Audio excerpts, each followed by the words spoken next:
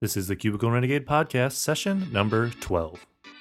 Welcome to the Cubicle Renegade Podcast, where unfulfilled desk jockeys become fearless entrepreneurs. Learn from corporate escapees and world changers who are successfully building businesses that matter.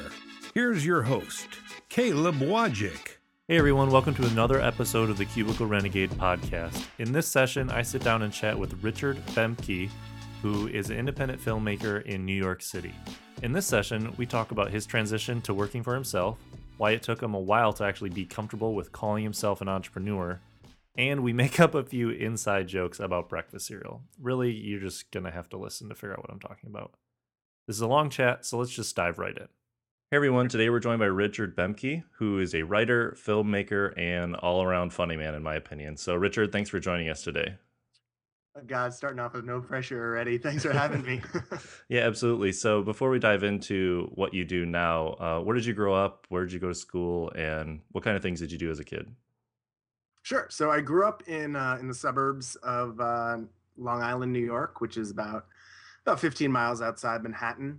So even though I was pretty close to the city growing up, we didn't really go in for kicks very much. At least I didn't. We kind of had, typical suburban, very safe experience. I always joke about, I came across a button once when I was younger. It said, suburbia is where they cut down the trees and name streets after them. And I lived on Redwood Road. So it was pretty apt. But I grew up in kind of beautiful, wonderful suburban neighborhood, two loving parents, older sister, 3 years older than myself. Went to public school, which I could walk to for both elementary and high school. And I did sports a lot when I was younger. I did basketball and baseball. And then kind of as I got older, it was a combination of realization that there were other things to do that other people kind of picked me for. And also realizing I probably wasn't going to be a professional athlete, not definitely, but probably. The confluence of those two things just led me to explore other things. And I've always been interested in a lot of different things. And I was just really, really lucky to have a lot of wonderful mentors when I was younger who said, hey, you might be good at X, you might be good at Y. And essentially pushed me in and said like, oh, you're going to be in this, speech competition. I was like, oh, okay, cool. Mm-hmm. What's a speech competition? And figuring it out afterwards. So I played basketball and baseball up until I was in 11th grade. And then that was kind of the point in time where it was like, it was a lot of practice. It was a really intense schedule. And I would also become really involved in a service organization called Key Club. And I had kind of moved up the ranks and become a part of the international board. And was traveling around the country, and it was the coolest thing that I'd ever done. I was campaigning, I was giving speeches, I was working on like policy for the organization, all at 16 and 17 years old.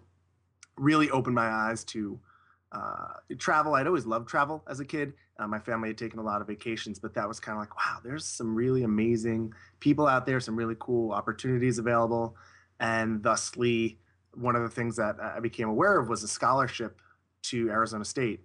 That was specifically for people who were in Key Club, and I applied for it and went through a series of interviews and was lucky enough to get that scholarship. And so it was like free school. That's where I'm going. I don't need to bring pants because it's 115 degrees. Right. So, it was pretty much that's I knew I wanted to go there, and I got it, and it was one of the happiest days of kind of my high school career. And then made my way out to Arizona State with the, goal of becoming a business major because I was going to be a businessman. I had no idea what that meant, but I was like, oh, business. I was going the same way. Yeah. Yeah. So I'll study business. And I was until I was about, 2 years. I was about a year and a half into my business degree. And I was like, not, I guess you would say, passing. And, I was taking accounting and econ and, microeconomics and all these courses that I did not enjoy. And I distinctly remember sitting in my accounting class, and I had a similar experience at work years later, but sitting in my accounting class, taking a test, and I was looking down and taking the test, and I just kind of looked up and looked around the room, and I was like, what are we all doing here? Like, what is happening? Like, what is this? Mm-hmm. I don't want to be here. Like, I don't want to learn this stuff. I'm not interested. I'm not good at it. And so it became this kind of stressful, frustrating period of trying to figure out what it was I wanted to do with my major. And then I had a really great mentor again who said, "Why don't you try communication?" And I said, "I don't know."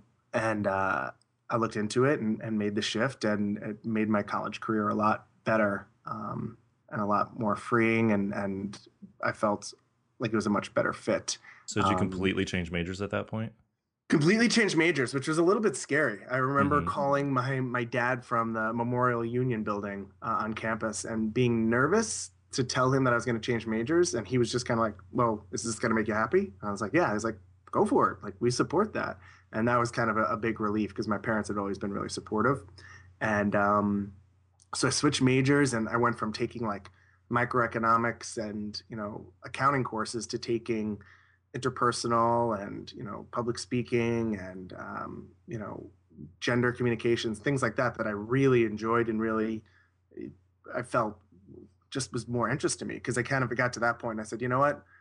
I can figure out what I can do with my life with whatever major I have, but if I don't enjoy these at least 2 years that I have left, this is just all going to be a waste."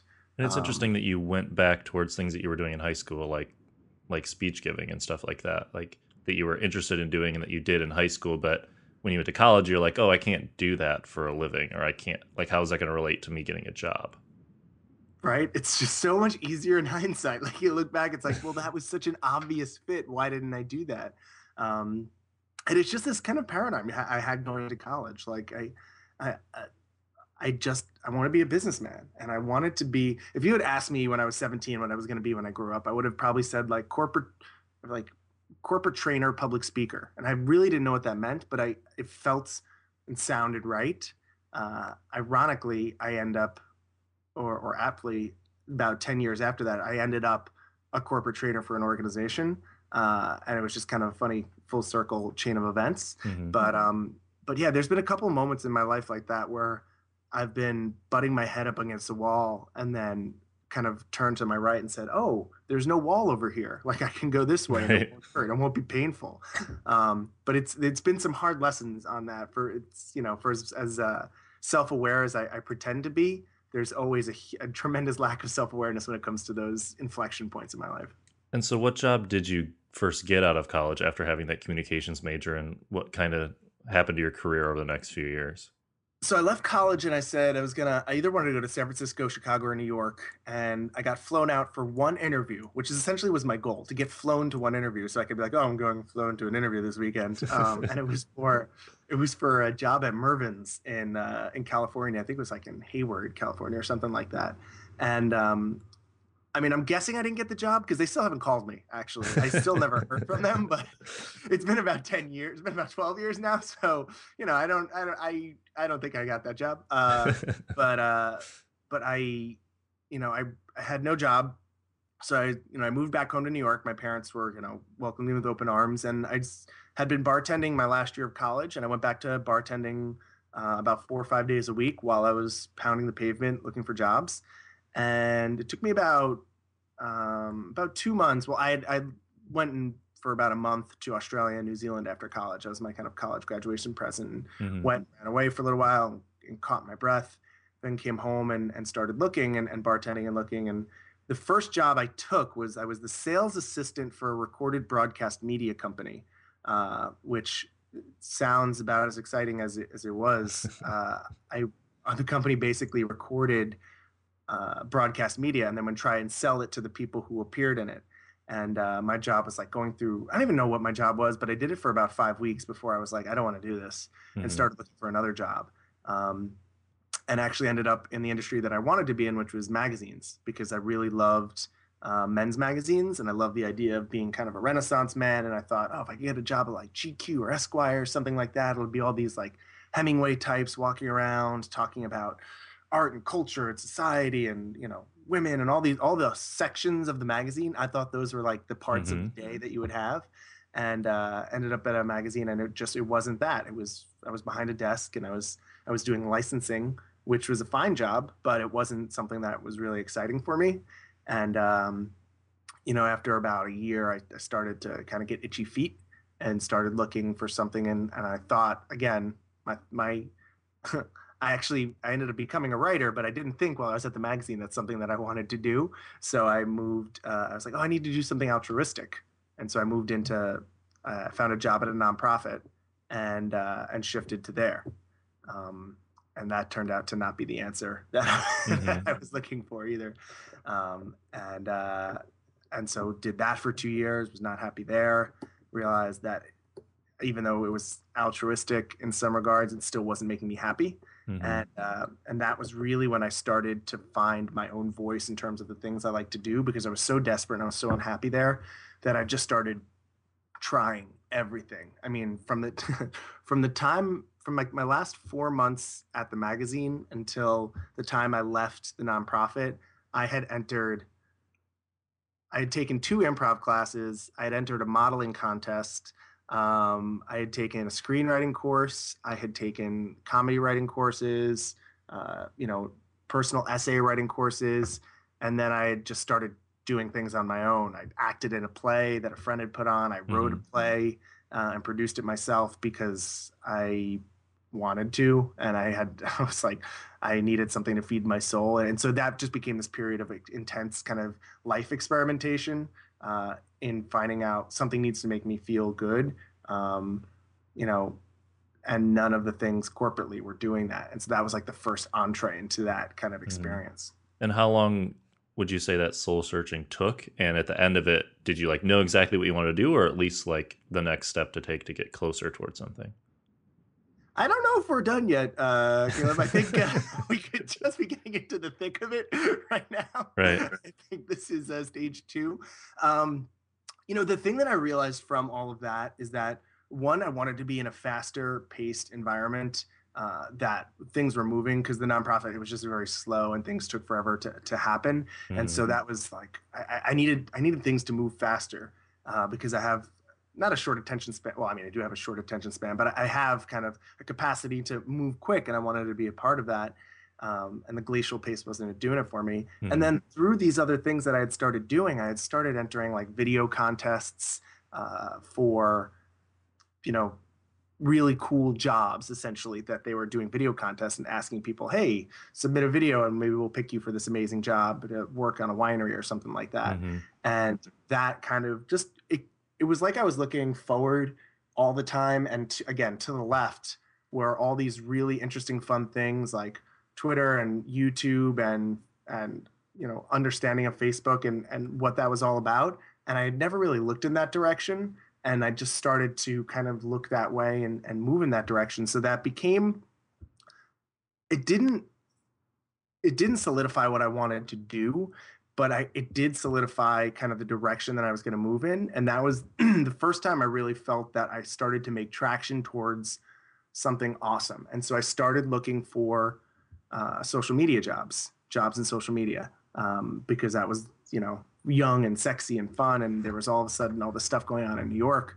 And so I started looking for social media jobs, and still at the same time doing all this creation on my own. So I'm partially believing, well, I've started a blog, that's going to make me famous. I've, started doing these videos, that's going to make me famous. I've started, writing plays, that's going to make me famous.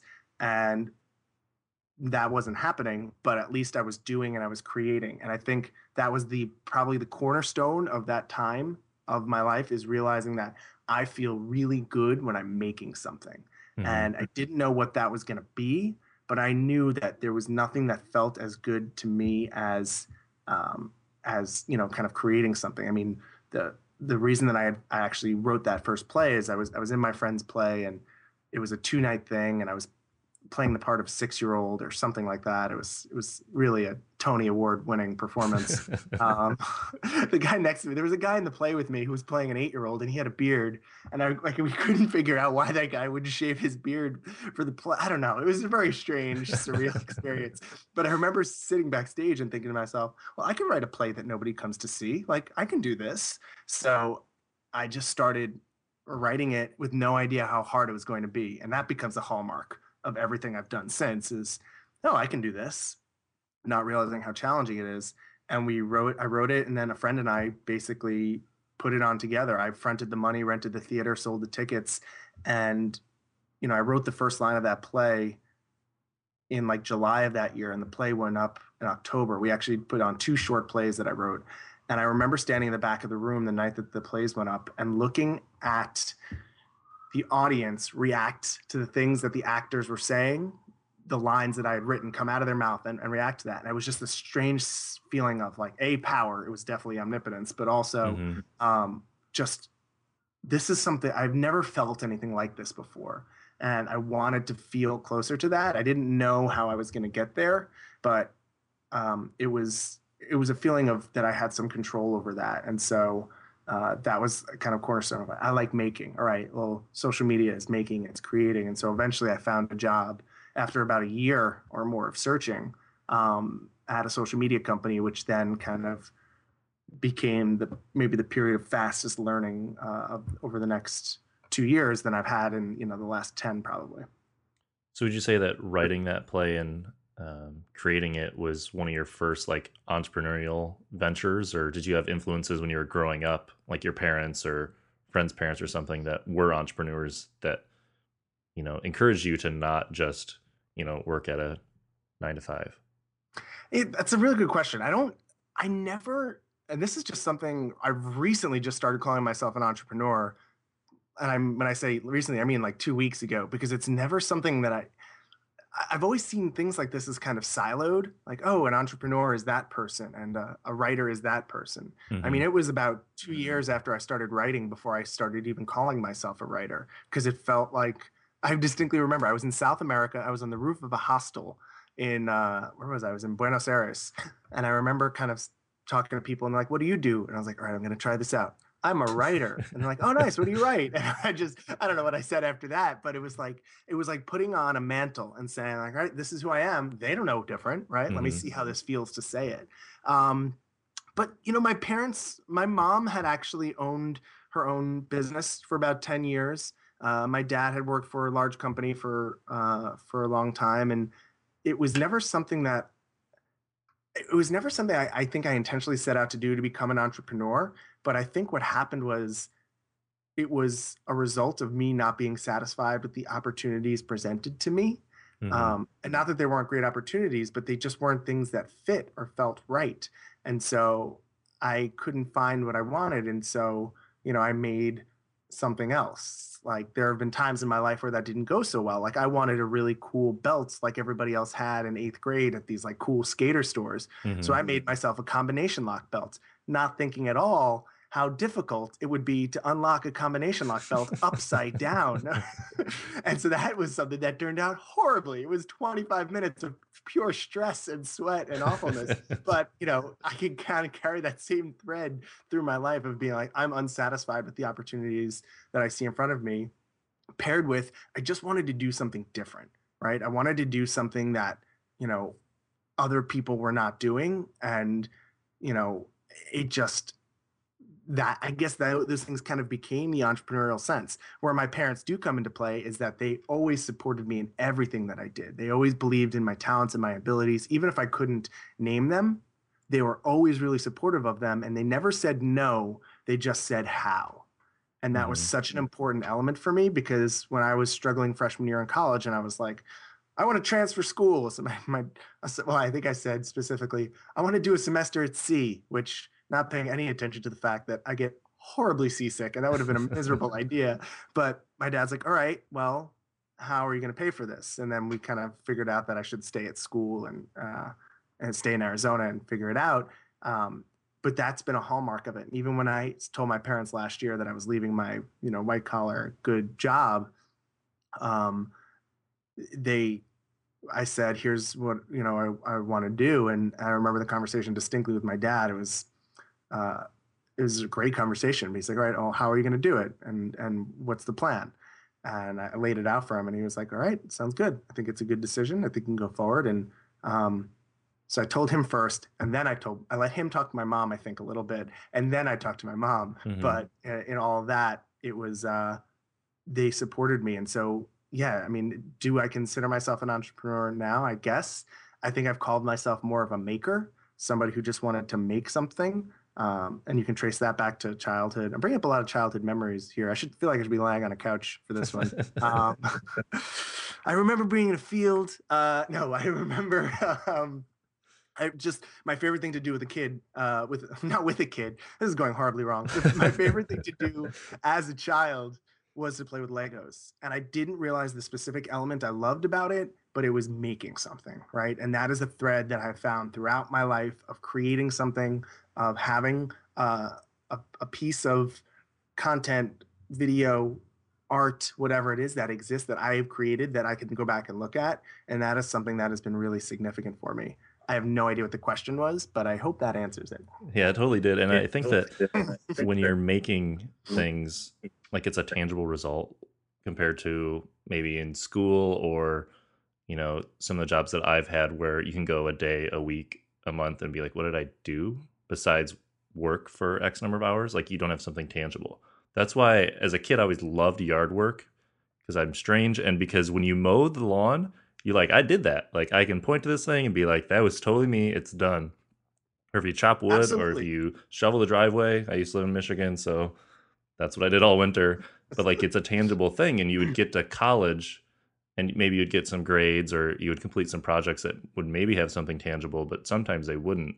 And it's like, what am I accomplishing? What am I creating or adding to the world? And I mean, it could be Legos or it could be a film or what have you. But if you can get really good at making things, then as an entrepreneur, people are going to value that and you're going to be able to grow your business or grow whatever it is you want to do. And so you said you had a plan that you told your parents about to be self-employed. Did you stick to that plan? What was that plan? Are you still on it? Well, first I agree with you on the element of appreciating kind of manual labor, and I think my parents instilled that in me. I don't know if they were trying to instill it in me or they just needed the leaves raked, but either way it worked. But I can definitely appreciate that, and I think it's something that's there. There's just such a tangible nature of it, and my life is very tactile. When I walk through a clothing store, I'm always touching all the fabrics. I always like kind of things that make me feel and things that resonate. And even something like shoveling snow or raking leaves or mowing the lawn, I definitely get that. I see that. The plan I told my parents was, hey, I have, you know, essentially this much savings, you know, and, you know, which would carry me this many months. And then if I get to the end of that time or I get close to the end and I'm not, you know, doing it, I'll go back and I'll find an office job. But I need to try this now because it was just a sense of, if not, it was a confluence of three things, and I've just started using that word confluence, so that might not be the right word, but we're going to go with it today. The first being one that I had the idea. I'd never had the idea of how I could monetize my skill set, and finally I was like, oh, you know what? This is how I'm going to monetize my skill set. This is what I'm going to do. Now, regardless of whether or not that is right or turned out to be right, it got me moving in a direction, right? And it was another like head shift of like, here's how I'm going to go. So that happened. And that actually happened after last year. It was just the sense of I had two friends of mine who passed away from similar experiences, both in their 30s. Similarly experienced uncontrollable. One died of a heart attack and one was hit by a car in the middle of the street. And it was kind of like this, like you really have no control, right? And it's a shame that it takes those kind of elements to raise that awareness. But it was, it really was weird because they're people who had, I had worked with and spent a lot of time with, and suddenly they just, you know, I didn't see them anymore. But the idea that I couldn't go back and see them was a weird feeling. And so I was like, God, if I got hit by a bus tomorrow, like what would I feel good about my life? No, I wouldn't. I'd have a lot of things to be proud of, but I don't feel like I would have, you know, lived up to the potential or really taken the time to figure out my skill sets.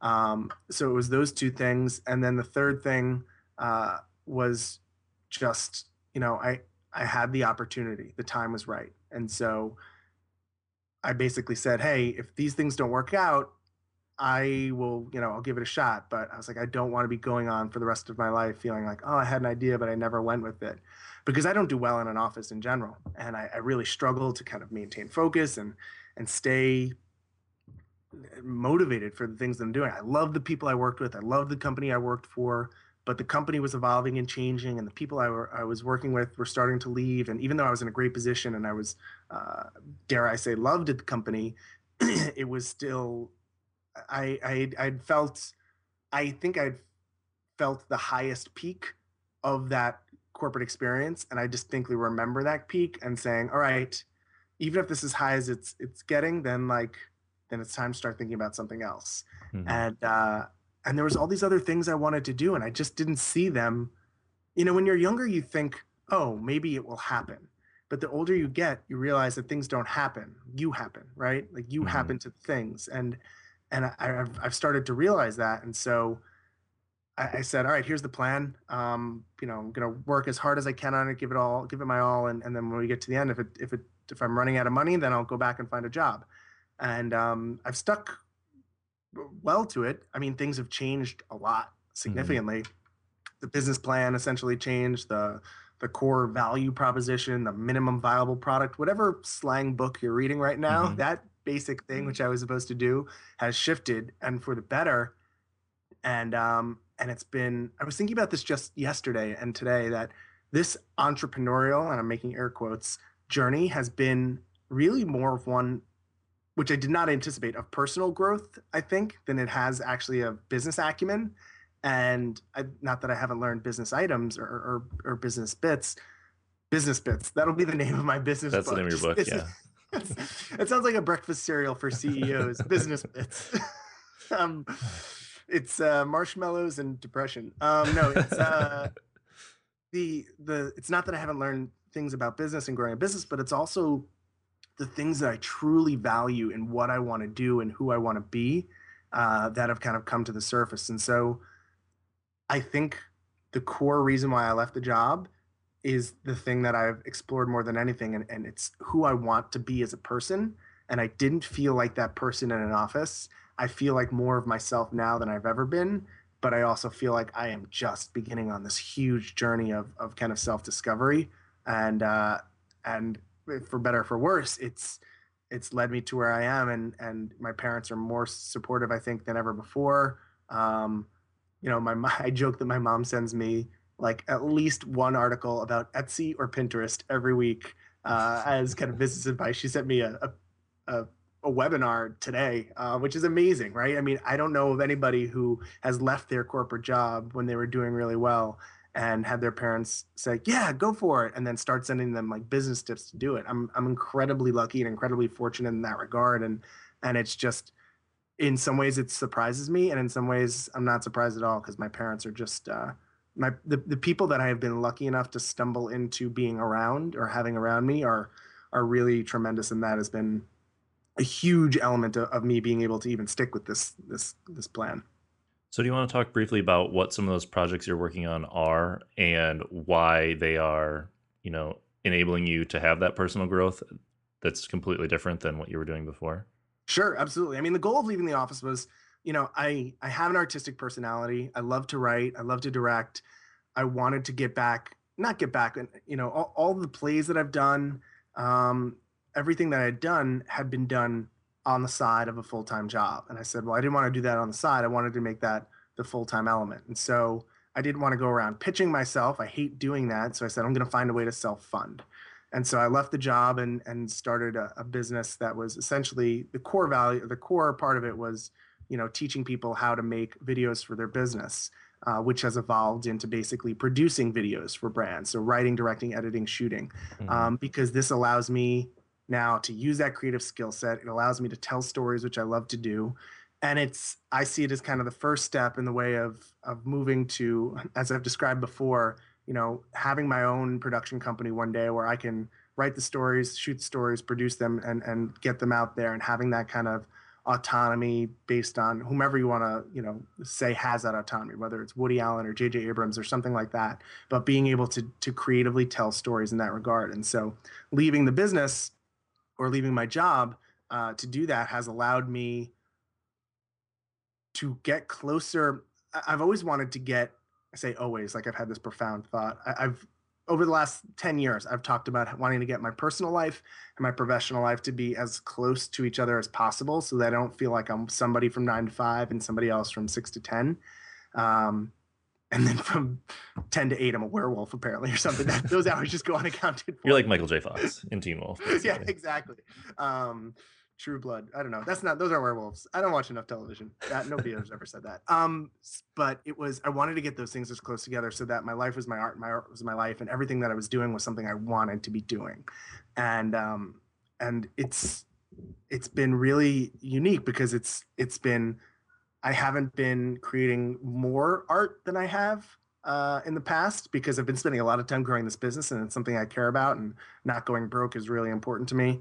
And you know, getting all this stuff in a row and making sure I have a thriving business has been important. But it's also kind of allowed me to see the things that I really, really value. You know, once your paradigm shifts, or whatever, again, slang you want to use for it, once you start saying, you know, this is the kind of thing I want to be doing, you start to think about it a lot more. And I've really felt this pull recently to doing more writing and more creating and more production of stories.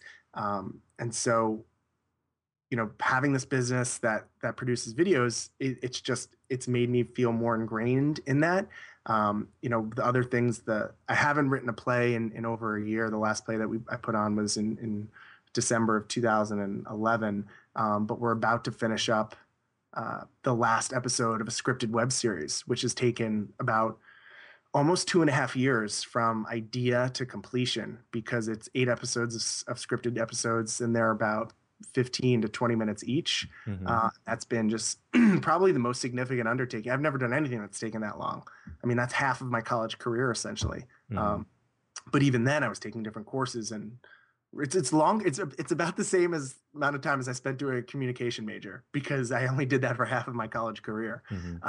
But being able to finish that is going to be really exciting, and being able to move on to next steps and continuing to build and create is really exciting for me. And I strayed from the question. I strayed from the original question. I'm really good at adhering to the question, as you can tell. Well, I wanted to go back and touch on something you mentioned there, which was bringing your work and your life closer together. Because I think as we're brought up, like, you're taught to separate it. And so like, I think that can definitely work for some people, but for me personally, it never really worked. Like, I would literally flip a switch when I came home from work, and I'd be like a different person in a way. Not like a better or worse person, just like different. Like, I would view things differently. I would talk a different way, those types of things. And I would never think about work before, when I was home or over the weekend or on vacation.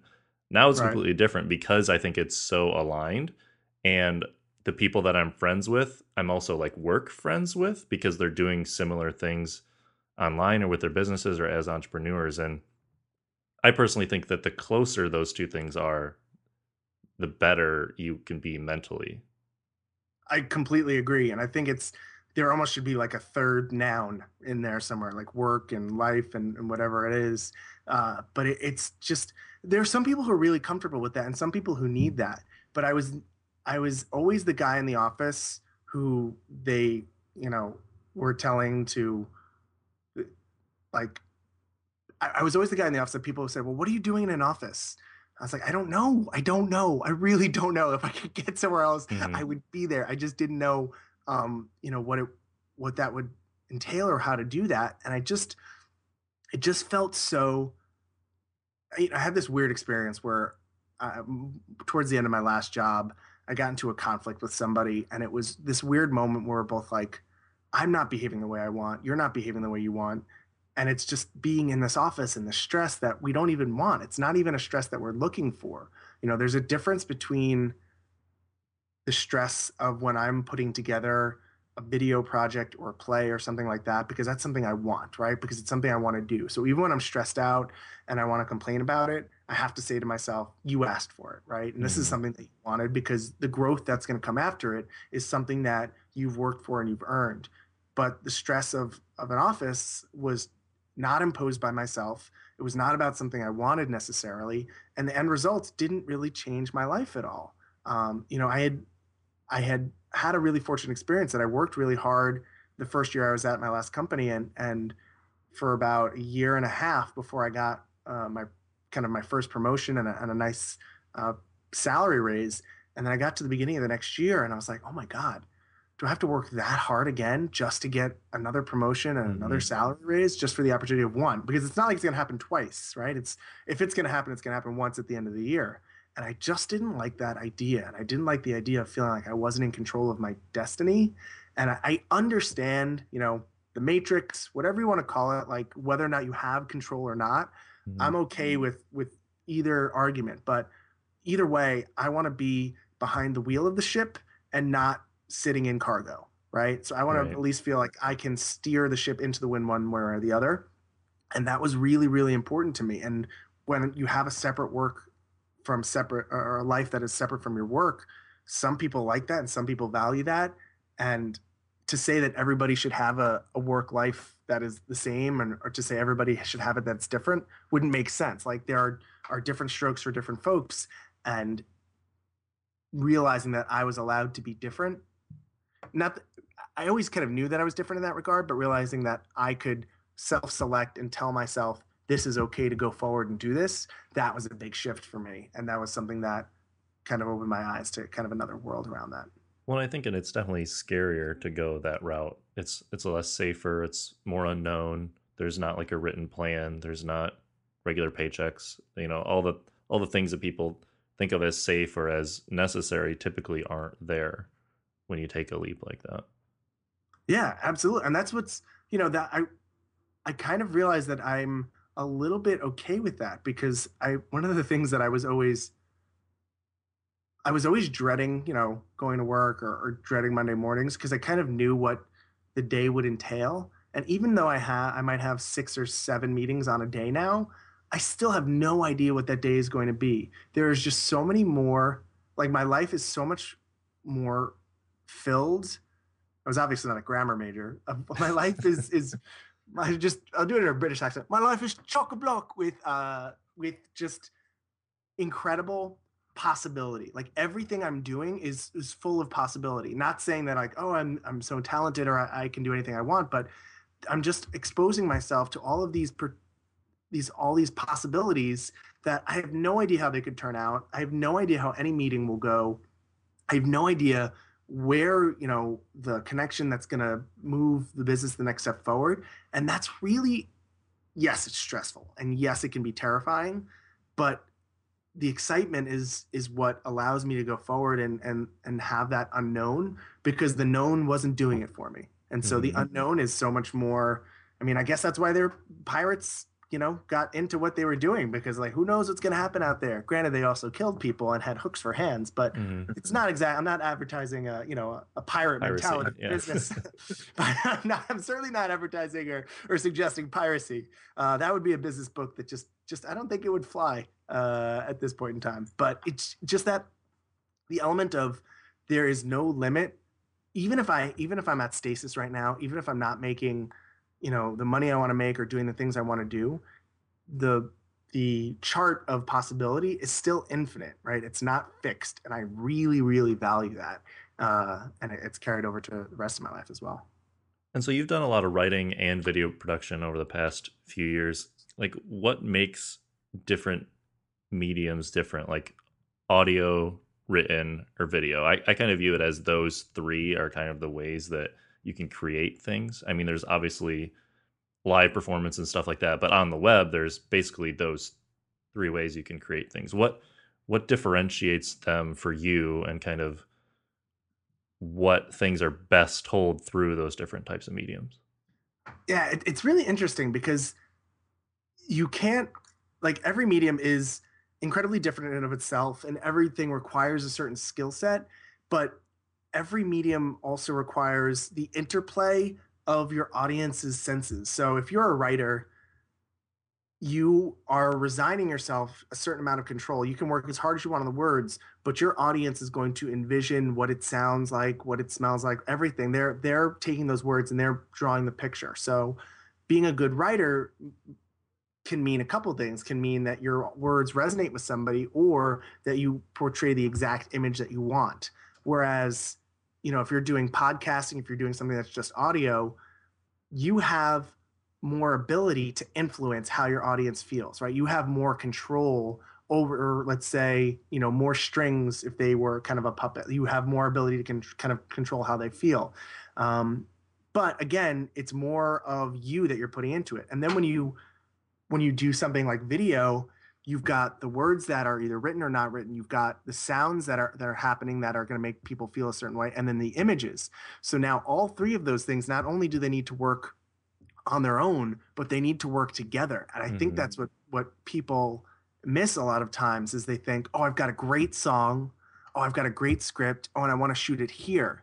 But if those three elements, if you're like, oh, I'm gonna play this Megadeth song for this image of puppies playing in a warehouse, like those three things aren't going to necessarily, maybe those do work, I don't know, that might be something that is that's your next the next I think that's my next project. That would, if that was a channel, I would probably watch it, just puppies playing to Megadeth in a warehouse.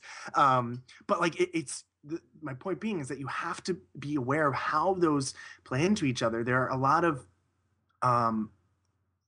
lot of moving pieces, and I think that's what people don't always pay attention to, and I think that's what distracts me when I watch a video. If there's a song that doesn't seem to work with it, or a setting or something, that if there's one piece, there's a great quote somebody said, if you have a great web series with crappy audio, you don't have a great web series, right? It's your project is only as strong as the weakest link in the chain.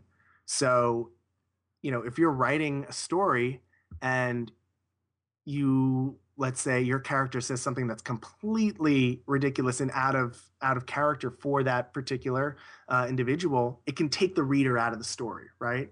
Whereas if you are doing a podcast and you are talking about something and all of a sudden you portray a knowledge that you don't have, or it seems like you're lying, or it seems like you're not being authentic with your audience, people like, turn this off. I've listened to podcasts before where they were kind of supposed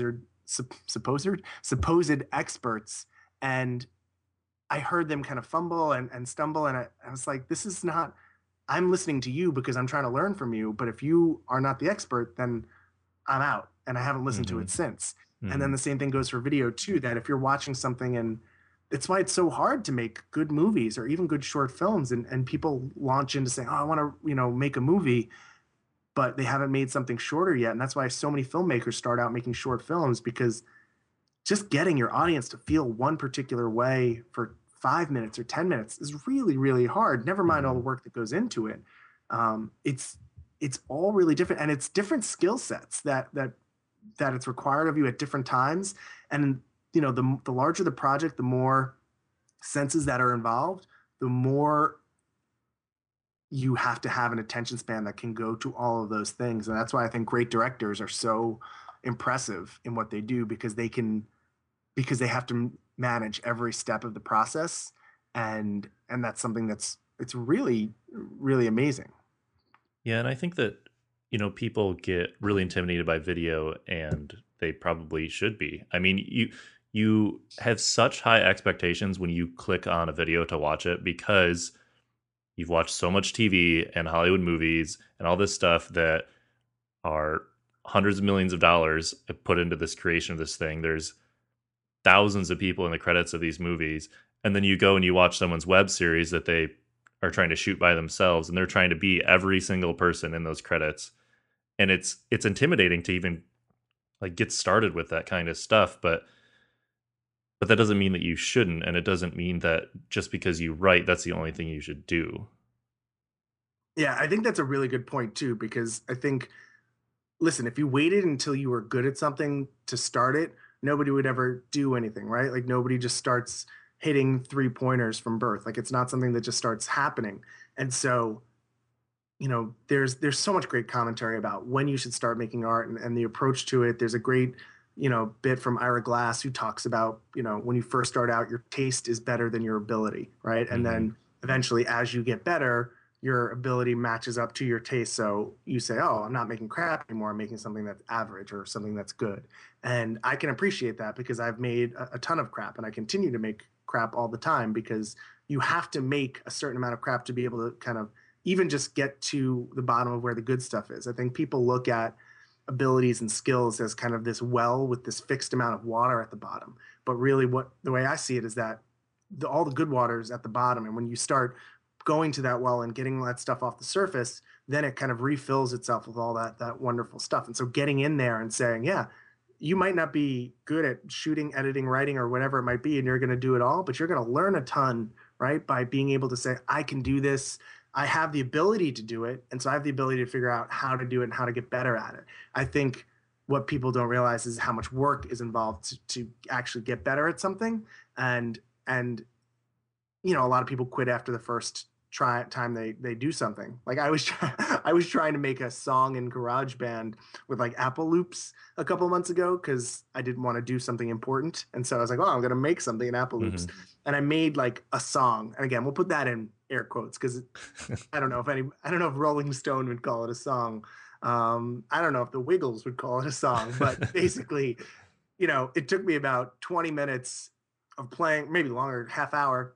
And I put this thing together, and it wasn't, you know, it was supremely average, and it wasn't anything I'd written, but I was like, wow, this is really hard. I don't want to make music. Like, this is not something I want to do. I learned, like, I have no desire to get better at it. I have no desire to kind of improve my skill set.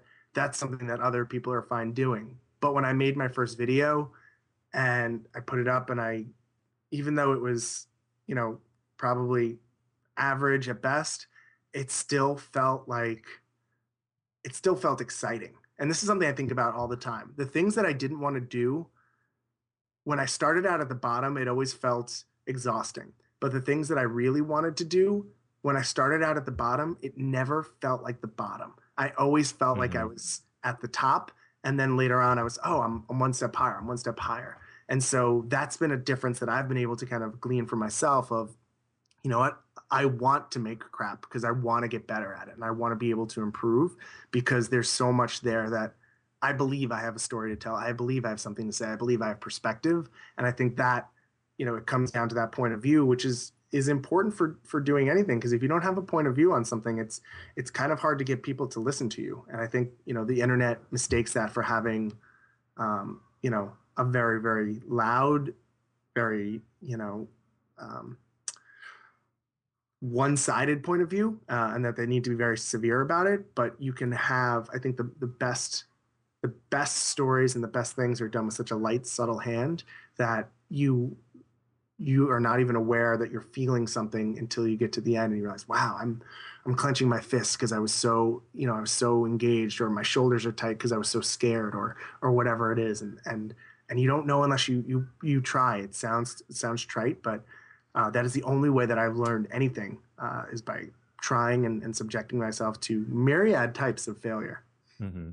And so if someone's trying to put together their first video that's going to tell a story beyond just like a talking head of them speaking, so I'm thinking multiple clips showing B-roll, all that kind of stuff.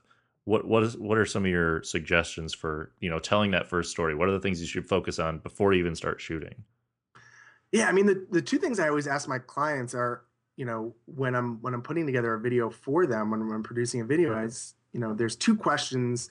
I give them like a list of 6 or 7 questions, but there's 2 questions that's always a part of it. And one is, you know, what don't people know about you that you wish they did, or what don't people know about your brand that you wish they did, and how do you want them to feel when you watch your video? And I think that's really important. Is what is the goal of your video, and how do you want people to feel when you watch it? And that's why when I make a video, music is so important to me, because that creates a feel that's so that nothing else can really do, right? It's almost cheating, because music makes you feel something faster than probably a visual can. And so, but what are you actually trying to say, and how do you want your audience to feel? So once you have those 2 questions, then you can kind of draw the line between them and say, all right, what is the arc? What is the story here? What are we actually communicating? And am I doing that? Because I think a lot of people go into a video and say, oh, I'm just going to make a video and do this and ABC and just see how it comes out, and not necessarily really achieving whatever goal they had, because they didn't know what the goal was, right? And sometimes it's okay not to have a goal, and then you kind of start making, you figure out what it is. But knowing what you're setting out to do, even if you don't know how to do it, you know, even if you don't know, you say, oh, I'm going to be, you know, a millionaire. All right, well, you're going to work as hard as you can to get there, but you may not know the specific steps, because the thing is, the specific steps will always change. And even if you lay out the specific steps, they are going to evolve, but you have to know, you know, kind of a direction that you want to go in to be able to achieve a feeling or a sense. It's hard to go into something without an objective and get a desired result, because that begs, you know, it's not possible. Yeah, and I think that's especially impossible doing video because it takes so much work to like do the shooting and do the editing. And anytime I've shot video of something without a plan, and this was like at the beginning, I don't ever do this anymore. If you don't have a plan of what it's going to look like at the end, it's impossible to edit it that way. But when you're writing something, you could always just, oh, I'm just going to rewrite it. But you can't always just reshoot something, you Yeah. know? And that's tough. Like sometimes I've I've gone out with my camera and said, I just want to pick up some shots of the city, and maybe I'll put something together at the end of the day and just kind of seek inspiration. But it it almost doesn't happen that way for me. I have to at least have, whether it's a line or a feeling or a sensation, like I want to go out in the city today and I want to capture sadness, or I want to capture, happiness, or I want to capture energy, whatever it is. If at least I have that goal of what I'm looking to capture, you'll find it. And it goes back to that, when you start thinking about something, you find, like when you hear a word for the first time, and then you all of a sudden you hear three people use that word, and you're like, Mhm. somebody must have used this word before now, but your mind is just attuned to it, right? And so you start to look for it, and so you can tell the story with those pictures, because it's so easy. Like we're so, everything. There's 100 million hours of everything everywhere all the time, and it's so hard to get people to pay attention. And it's only a matter of time before movie theaters have tabs that you can click to another movie while you're watching one in a movie Mhm. theater and say, "Oh, I'm done with you, Russell Crowe," and then all of a sudden you're watching Halle Berry or whatever it might be, unless they're in the same film, which good on them. But you're lucky in that you're locked into that. But when you're looking at something on your computer, there are a trillion ways to pull the shoot. Like there are so many ways to like escape and get away from it, and so paying attention to really creating something that, again, that you value and that you care about and that you actually want to be doing. Because if you don't want to be doing it, it's going to come across like it's so obvious that somebody half-assed something. And I'm so impressed by the stories that are well told, and they inspire me and make me want to be a better creator of things as well. Yeah, and I think audio and video are really, really hard to fake, like nearly impossible to fake. It it's just not going to work. Like we've jumped the shark, is essentially we've come full circle. That, listen, there's no amount of nakedness that surprises anybody. There's no amount of scandal. There's no amount of outrage. Like there's in the movies alone, the world has been destroyed like 35 times in the last 10 years, and it continues to, like, there's no unique way, like, unless again puppies listening to Megadeth come and destroy the earth. There's really very few ways that are unique for the world to be destroyed. So we've kind of seen everything, right? And so I feel like the pendulum is swinging from, all right, the most extreme, the most severe, the biggest, loudest, most intense, to what resonates with me and what feels authentic and what is really significant for me. And those stories, I think, you're going to see in the future, and this is what I plan on and I hope on, is or that I hope is that you're going to find way more movies that are made for smaller budgets that do well than, huge budgets that blow the roof off. People are looking to connect with things. I call it the rise of the middle class celebrity. That there are going to be so many more people that have followings of 100,000 people, or have a movie that makes $30 million, whom you've never heard of, because there are theaters around the country that their audience has found and they're requested to that theater. And it's the on demand mentality that I want this person and they've given me access and I can provide that to them, because they're providing something that's unique to me and it feels authentic. People, the bullshit meter goes off really, really easily. Now you watch, you hear, like, we get it. And so nobody wants to waste time, and nobody has to waste time with any of that stuff, because there's so much great content there that's available for them. And the hard part is just sifting through and finding it. Hmm. And so, what would be a piece of advice that you would give an aspiring or current entrepreneur that maybe is struggling? Oh man, I would say I look for there was this video game. I didn't have Super Nintendo when I was younger, but there was a video game called I F was a Zero. Genesis kid too. Okay, yeah. There was a video game called F Zero. It might have been for Genesis. I don't know. But it was hovercrafts, right? And there were these hovercrafts, and to go faster, you had to fly over these chevrons, which is like an upside down V. And whenever you flew over those chevrons, your car would go faster. And I've started looking for those chevrons in my life, and those chevrons are a variety of different things. For me, it's been a networking group, it's been my close friends, and it's been uh, artistic kind of endeavors. And those things recharge me and make me feel good and help power me through. Whenever I feel like I don't know what to do next, I'm out of options and I don't know which way to turn, I know that I have not found all of the possible options. I've not talked to everybody possible yet. Because if there's only door 1, 2, and 3, and I don't like any of them, there's a fourth door I'm just not aware of. And so finding other ways to expose yourself or to become exposed to either possibilities or people or whatever it might be, it's really easy, I think, as an entrepreneur to get stuck in your head. And I live inside my head all the time, even when, in the public, when I'm amongst the people, when I'm on the red carpet, when I'm out, amongst thousands of people in New York City or millions of people, I'm still overthinking things in my head. But being able to sit with people and connect with people, the resources are out there. Somebody has them. There's an article or there's something, but you need to kind of take yourself out of the place that you're in. And this is what has worked for me. And I have no idea if it'll work for others, but taking yourself out of the place that you're in and exposing yourself to new influences and new knowledge and new information can go so far to setting you on a different path or helping you solve a problem or just getting you out of a funk that anytime that I've spent like 3 consecutive days in my apartment, I start to kind of feel a little stir crazy and say, all right, I need to go out and meet with people, even just take a meeting or just have a coffee with somebody and connect, because that'll help drive that. And I think that's something that whenever you're feeling, there's no reason to feel lost and alone today. And that's just like a general advice. Like if you ever feel lost and alone, there's somebody out there, despite how unique and nuanced our human experiences are, we're always more similar than we imagine, right? There's always more connector pieces between us,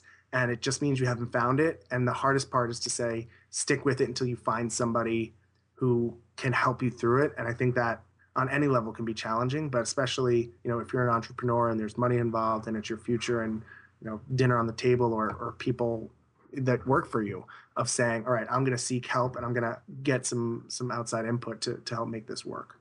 No, I like that video game analogy. I'm totally going to steal it.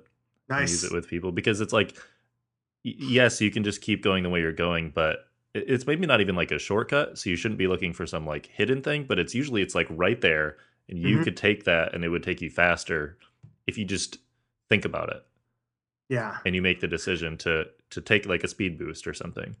Exactly. And that's the thing too, is that it's not, I'm not interested, I love the idea of hacks and ways to get better at what you're doing. I'm not interested in like Game Genie. You didn't feel good after you used it, right? Like you got to the end and you had to see how the game ended, but you didn't feel good about yourself. You're like, well, now I want to go back and try and do it, right? I know how it works. Like it's finding ways to be more efficient and do it in a way that makes you feel good. Because, right, like anytime that, and I'm going to have to go back and listen to this podcast and listen to the advice I give to myself. But anytime that I'm really frustrated and I'm angry and I'm stressed out, people say, how are you doing? I always kind of start and say, listen, if Maslow were alive, he'd punch me in the face. Like the hierarchy of my needs are like way above the top of his triangle. Like there's nothing, food, shelter. I've got the most wonderful, fortunate, I'm so blessed and so lucky in everything that I have. And so when I'm stressed or worried about something, it's because I'm trying for something really big and I'm in the best position possible. So I always tell myself, I love this shit. Like I love it. Like I'm in it. It's tough. It's challenging, but you know what? I asked for it and I would not be happy if I wasn't challenged. And that's what I want to do. I want to be in the thick of it because I love the feeling of coming out the other side, for better or for worse. That, it's just, I think it's the greatest misconception of the universe is that you need to save energy to have energy. No, it's, making energy. Nobody can run 26.2 miles after, resting for 1,000 days, right? Like the more you work, the more you build up, the more you can do. And people say, oh, how do CEOs or entrepreneurs do so much? I joke about this with my kind of producing partner, Andrea. when neither of us get any more done in our lives than when we were putting on a play, because we have so little time that everything gets done so efficiently. But when I have 8 hours to do a task, it takes me 8 hours to do a task. Mm-hmm. I've had dishes in my sink since I don't want to tell you when, because I've, been home for the last couple of times to do it. But if my mom was coming to visit in 3 hours, this apartment would be immaculate, right? Mm-hmm. Everything would be done so quickly. And so it's figuring out how to utilize the resources available to you and making things work, and just being ceaseless. I think that's the hardest part. Mm-hmm. Well, we've covered so much. We have Business Bits, a new cereal from Richard. We have Megadeth puppies, and we have old school video game references in there. So where can people find you online, Richard? And what are some of the projects you're working on right now? Sure. So, everything, the general link to everything that I do is bemke.com, which is my last name. It's B as in boy, OEH, M as in monkey, CKE.com. And so everything, lives in some capacity there. The thing I'm most excited about is we're wrapping this web series up in April. We're going to have a wrap party in New York City. And I'm really excited about that. It's been, like I said, a labor of love. It's the first season. It's a comedy drama about people not making it in New York City in their 20s. And it's called Twenties, like the T's of being in your 20s. So the last episode will go online. It's 8 episodes long. And then my business, which is Vibrant Motion, which is the production of videos for small to mid-sized brands looking to tell a creative, beautiful story through video. You can find that through bemke.com or vibrantmotion.co. vibrantmotion.co, and some of the examples of the work that I'm working on and things that are upcoming are on there as well.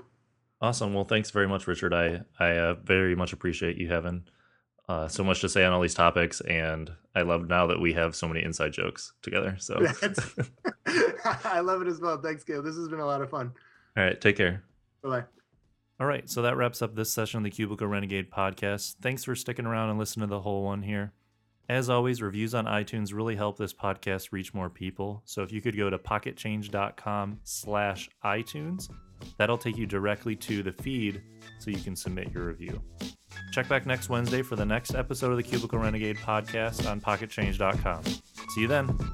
Thanks for listening to the Pocket Changed Cubicle Renegade podcast at www.pocketchanged.com. To read this episode's show notes or check out other sessions, head over to cubiclerenegade.com.